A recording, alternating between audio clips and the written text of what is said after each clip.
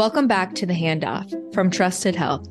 I'm Dr. Danny Bowie, Chief Nursing Officer of Trusted Health. This season, we're covering healthcare innovation and the importance of fearless leadership for change. In this episode, I have the pleasure of speaking with Dr. Desi McHugh, Senior Director of Operations at the Center for Women's Health at Oregon Health and Science University, and current President of Northwest Organization of Nurse Leaders. Today, we discuss workplace violence and the impact of tailored programs to improved outcomes. We also cover her thoughts on nurse staffing laws, her pathway to leadership, and how professional organizations shaped her as a nurse leader. Here's my conversation with Dr. Desi McHugh. Welcome to the Handoff. I am excited to be speaking with Dr. Desi McHugh. Desi, welcome to the Handoff. Thank you, Danny. Thank you for having me. It's a pleasure to be here. Yeah, I can't wait to start. And first of all, we've been starting the podcast off with how can we center back to the patient and the experience of the patient and the work that we do as clinicians and caregivers in healthcare. And so, Desi, I would love it if you could share a story or a patient experience that has had a particular impact on you and your career that you can share with our listeners today. There's so many patient stories. And so I picked the one that resonates with me still 20 years later, which is odd because I think that people probably most often think of something that happened to them recently. But I recall being a newer ICU nurse on a cardiac surgical ICU, and I had a patient who was a medical ICU overflow patient and was very sick. He'd had cancer for a really long time and was septic. And we started out doing a lot of really intensive care for him, multiple drips. He was on a ventilator, doing lots of proning because he had ARDS. And he was a really, really sick man. And at some point, his family finally decided to put him on comfort care. I recall in that moment feeling sort of mixed about that. Like we'd been trying so hard to keep this man alive, and now we're sort of withdrawing everything. And I think for sometimes, especially for an ICU nurse, that can feel like, well, this is now below my level. Right? Like they don't need me anymore. I'm the intensive care girl. I'm the one who's doing the life-saving interventions and multiple drips. And, you don't really need me to shut off things. Like that's not my thing. They could probably go to med surg. And I remember connecting with the patient's mother and just having this moment with her where she was afraid to leave the bedside. And I said, don't worry, I will not let your son be alone. If you're going to leave, I will be here and I'll be holding his hand and I will let him know that I'm here. And I remember covering all the monitors with sheets and making the room as non-medical as possible and feeling that rather than being disappointed that I wasn't being quote unquote, an ICU nurse, feeling empowered and giving this man dignity in death and giving his family the opportunity for closure and really making a sense of explaining everything we were doing and why, what did it mean as we withdrew things? What did it mean as we made him more comfortable? And as he finally passed. And it turned out it was a community-based hospital. And the woman, the mother, I did not realize went to church with my grandmother. And so I actually attended services with my grandmother later on and ran into this woman. And I actually didn't recognize her because it was years later, but she remembered me and the impact I had for her and her family. And she saw me and just started crying. And she said, you took care of my son when he needed you the most.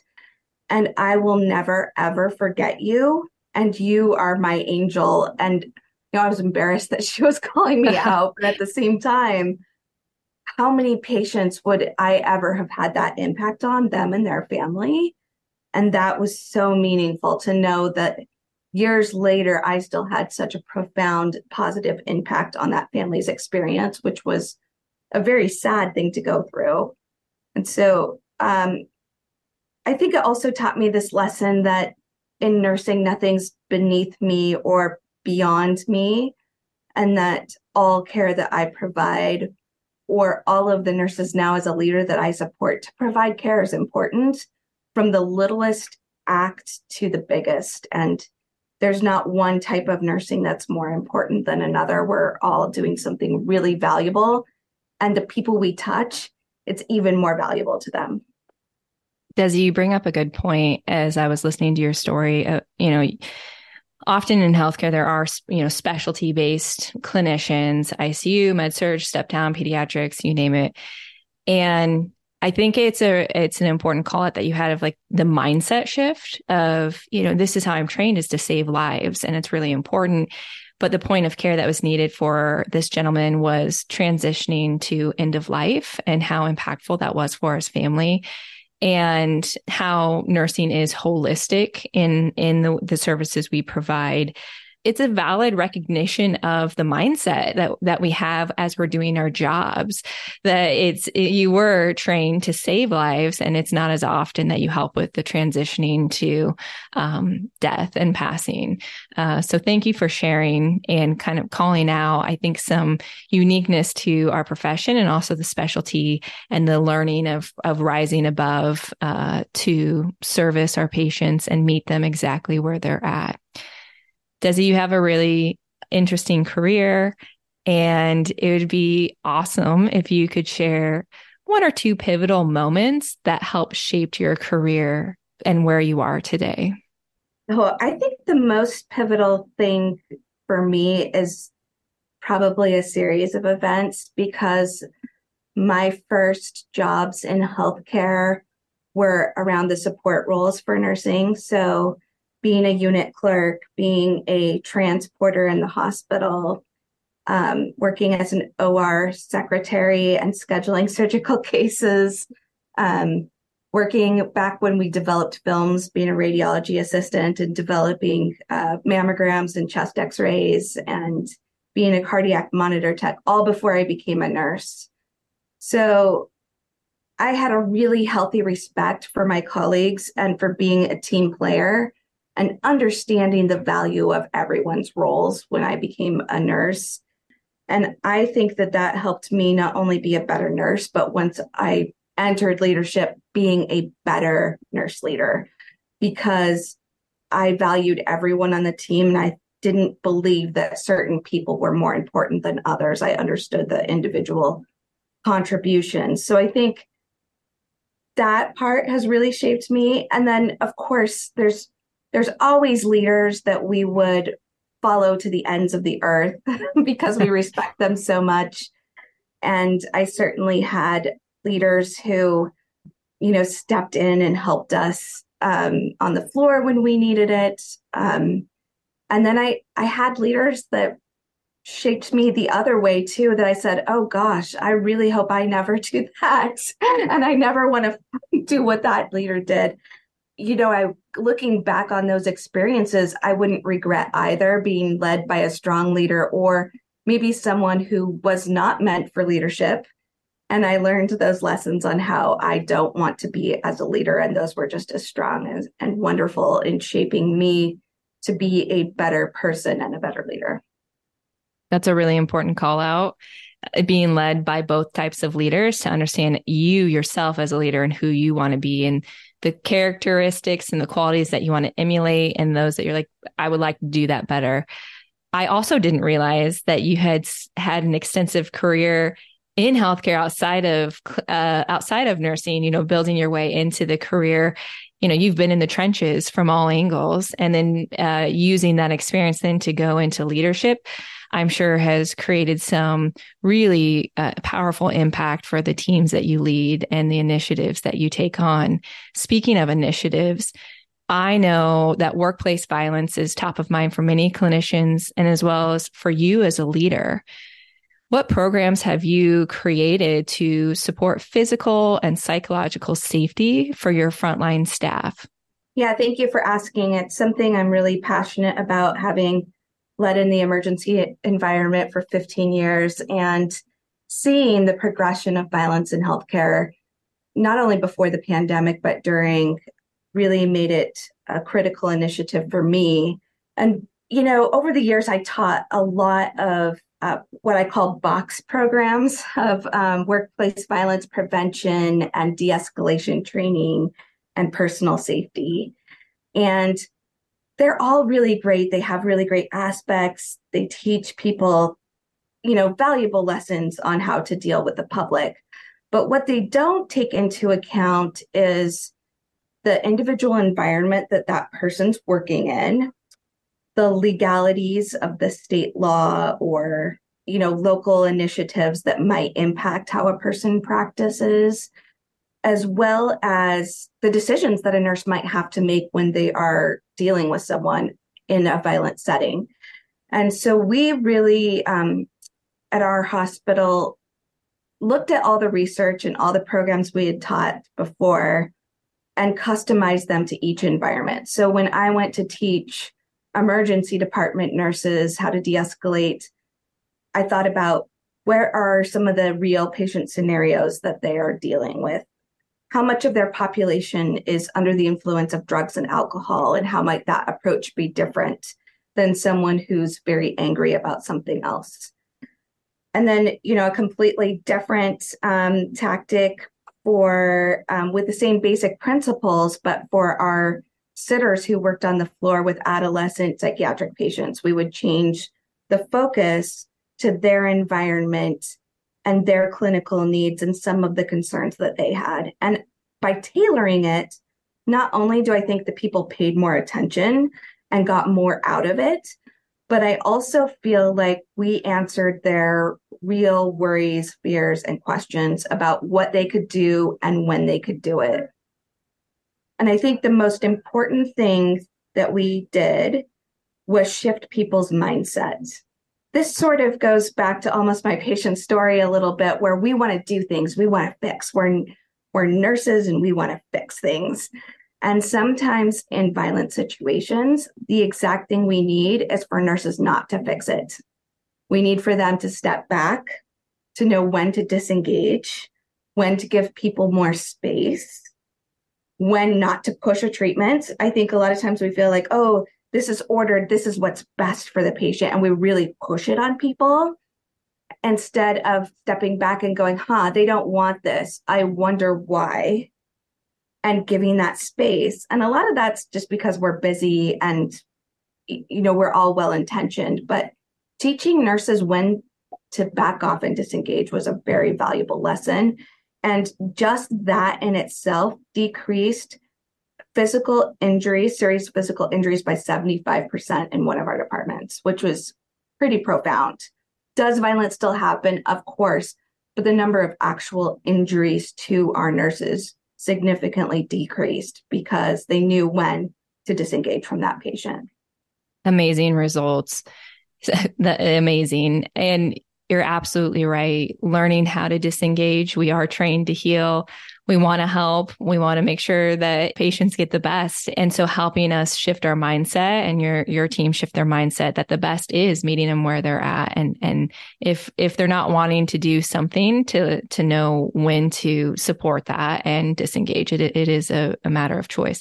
I also really liked how you mentioned you took the box programs and you made them out of the box in the sense of tailor-made, custom-made to the specialty areas.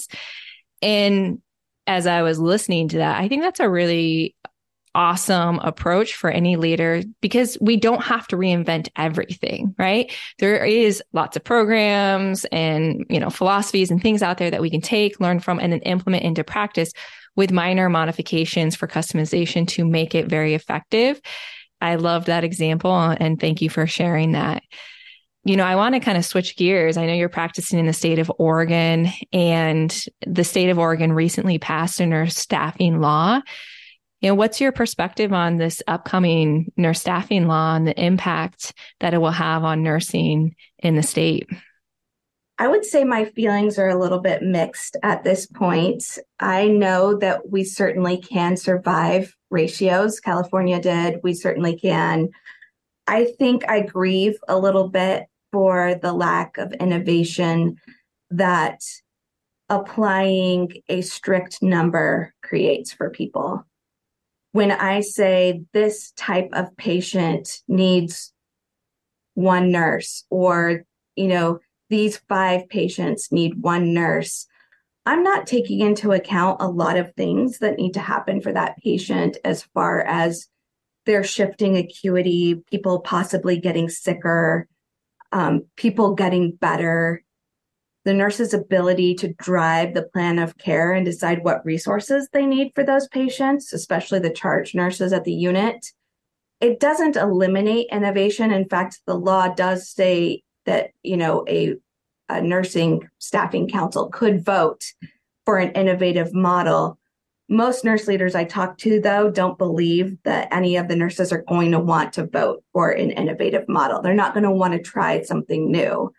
And so for a lot of hospitals, especially in rural areas, it's really going to tie their hands as to how creative and innovative they can be. One of my biggest dissatisfiers at the bedside, and what I hear from most nurses when I'm rounding, is when they're not working at the top of their license, when they feel like the work that they're doing, is something that some other discipline could be doing, or they don't feel like they're using all their years of education and their critical thinking to drive care. And in some cases, I do think this is going to drive a primary nursing model where the nurse is doing everything.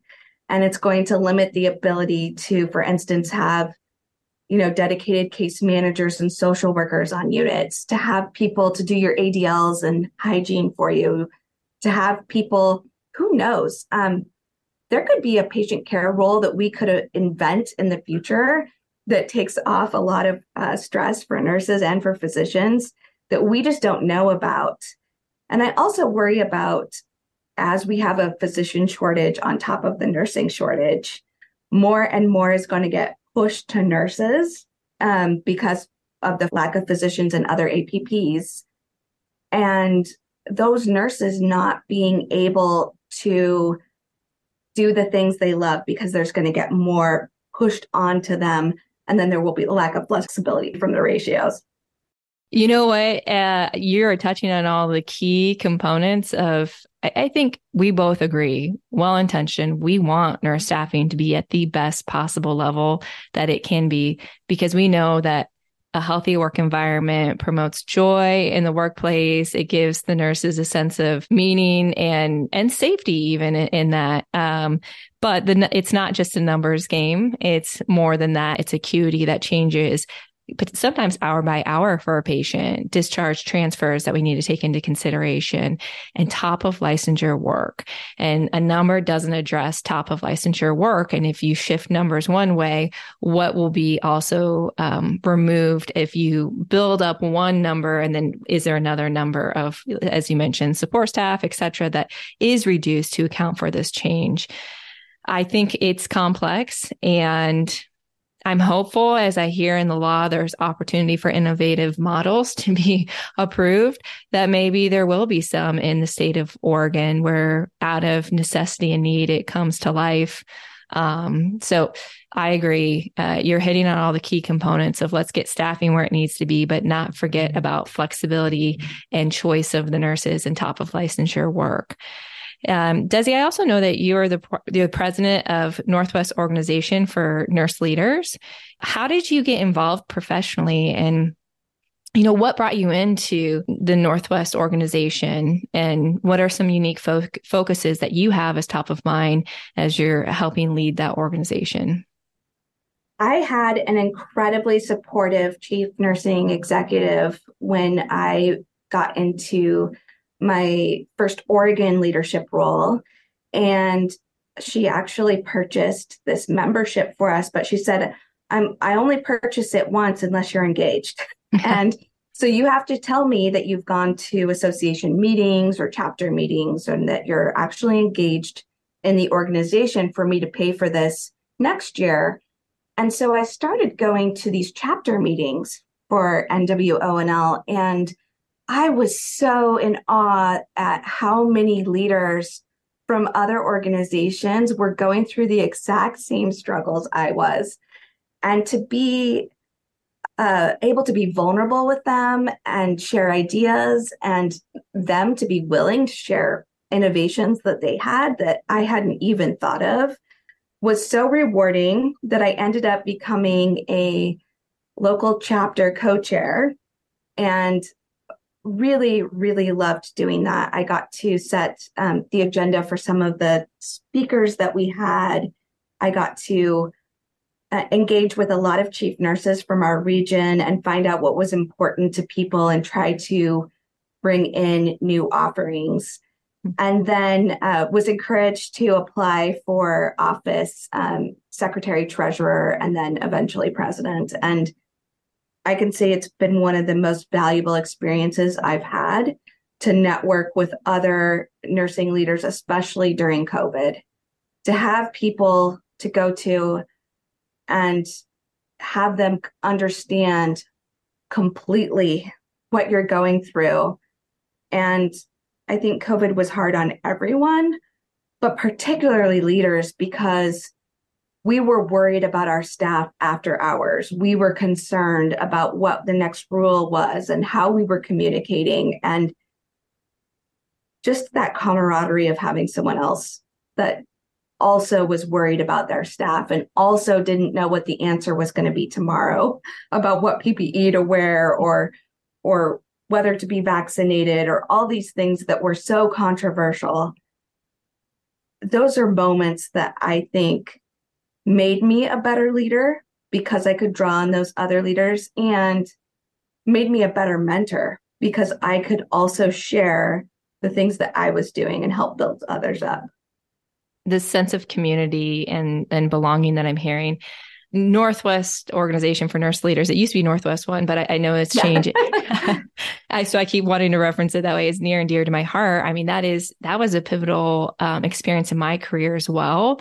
Now I live in Ohio, and I love the activity that was happening in the state of Oregon and Washington and that professional community, and am just delighted to hear the thriving elements of it, and that you're leading with such a sense of inclusivity and belonging and creating a safe space. What I was hearing, Desi, is like a safe space to share the vulnerabilities as well as the opportunities to improve practice, to grow together.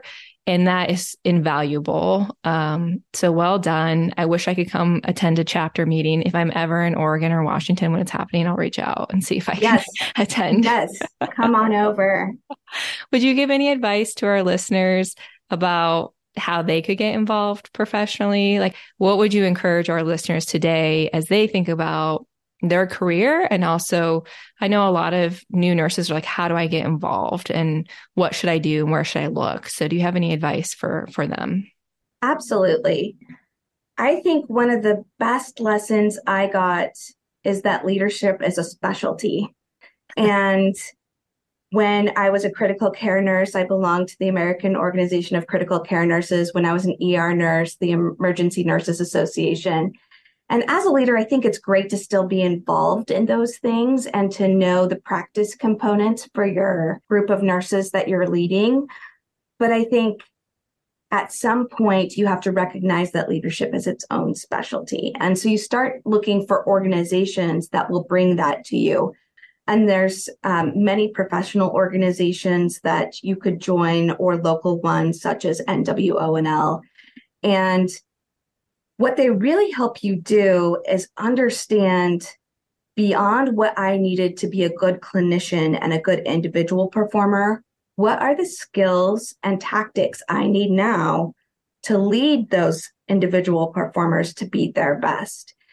And while a lot of organizations have a leadership track, a lot of them aren't completely just dedicated to leadership. And so having that sense of community where you are embracing leadership as a specialty, you're challenging yourself to lead in new ways, and you're staying on top of all of the information that's coming out as far as healthcare trends and innovations and different staffing models, and learning about how to run healthcare as a business as opposed to participating as a employee in the business is very valuable. And I cannot recommend enough that once you decide that leadership is a pathway you want to explore, that you also consider joining a leadership organization. I actually haven't heard of it mentioned that way. And it's kind of like how we started the conversation. You were an ICU nurse and you were thinking broader through this patient experience of you were delivering care one way and you're shifting into a new point of care. And the same goes for as your career shifts. How do you continue to build those special skills to be effective and to be the right type of contributor where you're at? And so leadership as a specialty and investing into the learnings, the skills, and the community to bolster that and help you be the best that you can be is a really great call out and something that I actually haven't heard before. This has been a really delightful conversation, Desi. Where can our listeners find you if they do want to reach out and have a question for you? Sure. I'm on LinkedIn, and I believe my LinkedIn handle will be in the notes of the podcast. Yes. I'm also at desimcq@gmail.com. That's my email. Love it. It's not vain. It's just because it's hard to remember other things. No, I'm all about that. I have emails with my names as well, and it's some of the best. I love it. Um, as I mentioned, this has been really a great conversation, and as I said, delightful. It's been a joy listening to your passion. Also, I see optimism, though our listeners can't see it. Desi actually has a smile on her face through most of the conversation. I mean, it's just, she's got an essence of joy and delight in the work that she's doing. But what would you like to hand off to our listeners today? I think that I would love to hand off that healthcare is changing rapidly, and we've all lived through a lot of rapid change lately, and you can do it. And never, ever let the fear of being seen differently or the fear of failure or the worry that maybe you're not ready or you can't do something hold you back from going after what you really want and from challenging yourself to do new things. It's okay to try, and it is inspiring to others when you do. So don't hold yourself back from doing what you really want to do and from advancing healthcare leadership. We need new ideas, and we're not going to get that by doing the same thing over and over. You hit on a point, which is our podcast is about fearless leadership this season. And though we don't even talk about it, you mentioned, the essence of leaning into the uncomfortableness and don't let fear hold you back. So you hear it, listeners, don't let fear hold you back. Explore the new horizon and opportunities because we need you. Desi, thank you so much for your time today and your insights. This has been a really great conversation, and thank you for sharing everything that you have. That was my pleasure, and it was such an honor, Danny. Thank you for having me.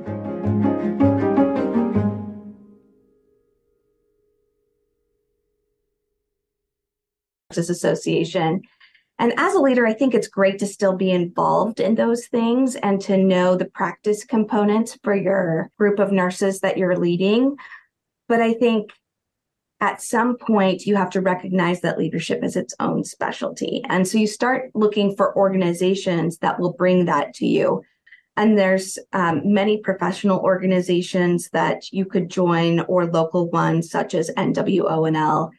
And what they really help you do is understand beyond what I needed to be a good clinician and a good individual performer, what are the skills and tactics I need now to lead those individual performers to be their best. And while a lot of organizations have a leadership track, a lot of them aren't completely just dedicated to leadership. And so having that sense of community where you are embracing leadership as a specialty, you're challenging yourself to lead in new ways, and you're staying on top of all of the information that's coming out as far as healthcare trends and innovations and different staffing models, and learning about how to run healthcare as a business as opposed to participating as a employee in the business is very valuable. And I cannot recommend enough that once you decide that leadership is a pathway you want to explore, that you also consider joining a leadership organization. I actually haven't heard of it mentioned that way. And it's kind of like how we started the conversation. You were an ICU nurse and you were thinking broader through this patient experience of you were delivering care one way and you're shifting into a new point of care. And the same goes for as your career shifts. How do you continue to build those special skills to be effective and to be the right type of contributor where you're at? And so leadership as a specialty and investing into the learnings, the skills, and the community to bolster that and help you be the best that you can be is a really great call out and something that I actually haven't heard before. This has been a really delightful conversation, Desi. Where can our listeners find you if they do want to reach out and have a question for you? Sure. I'm on LinkedIn, and I believe my LinkedIn handle will be in the notes of the podcast. Yes. I'm also at desimcque@gmail.com. That's my email. Love it. It's not vain. It's just because it's hard to remember other things. No, I'm all about that. I have emails with my names as well, and it's some of the best. I love it. As I mentioned, this has been really a great conversation, and as I said, delightful. It's been a joy listening to your passion. Also, I see optimism, though our listeners can't see it. Desi actually has a smile on her face through most of the conversation. I mean, it's just, she's got an essence of joy and delight in the work that she's doing. But what would you like to hand off to our listeners today? I think that I would love to hand off that healthcare is changing rapidly, and we've all lived through a lot of rapid change lately, and you can do it. And never, ever let the fear of being seen differently or the fear of failure or the worry that maybe you're not ready or you can't do something hold you back from going after what you really want and from challenging yourself to do new things. It's okay to try, and it is inspiring to others when you do. So don't hold yourself back from doing what you really want to do and from advancing healthcare leadership. We need new ideas, and we're not going to get that by doing the same thing over and over. You hit on a point, which is our podcast is about fearless leadership this season. And though we don't even talk about it, you mentioned, the essence of leaning into the uncomfortableness and don't let fear hold you back. So you hear it, listeners, don't let fear hold you back. Explore the new horizon and opportunities because we need you. Desi, thank you so much for your time today and your insights. This has been a really great conversation, and thank you for sharing everything that you have. That was my pleasure, and it was such an honor, Danny. Thank you for having me.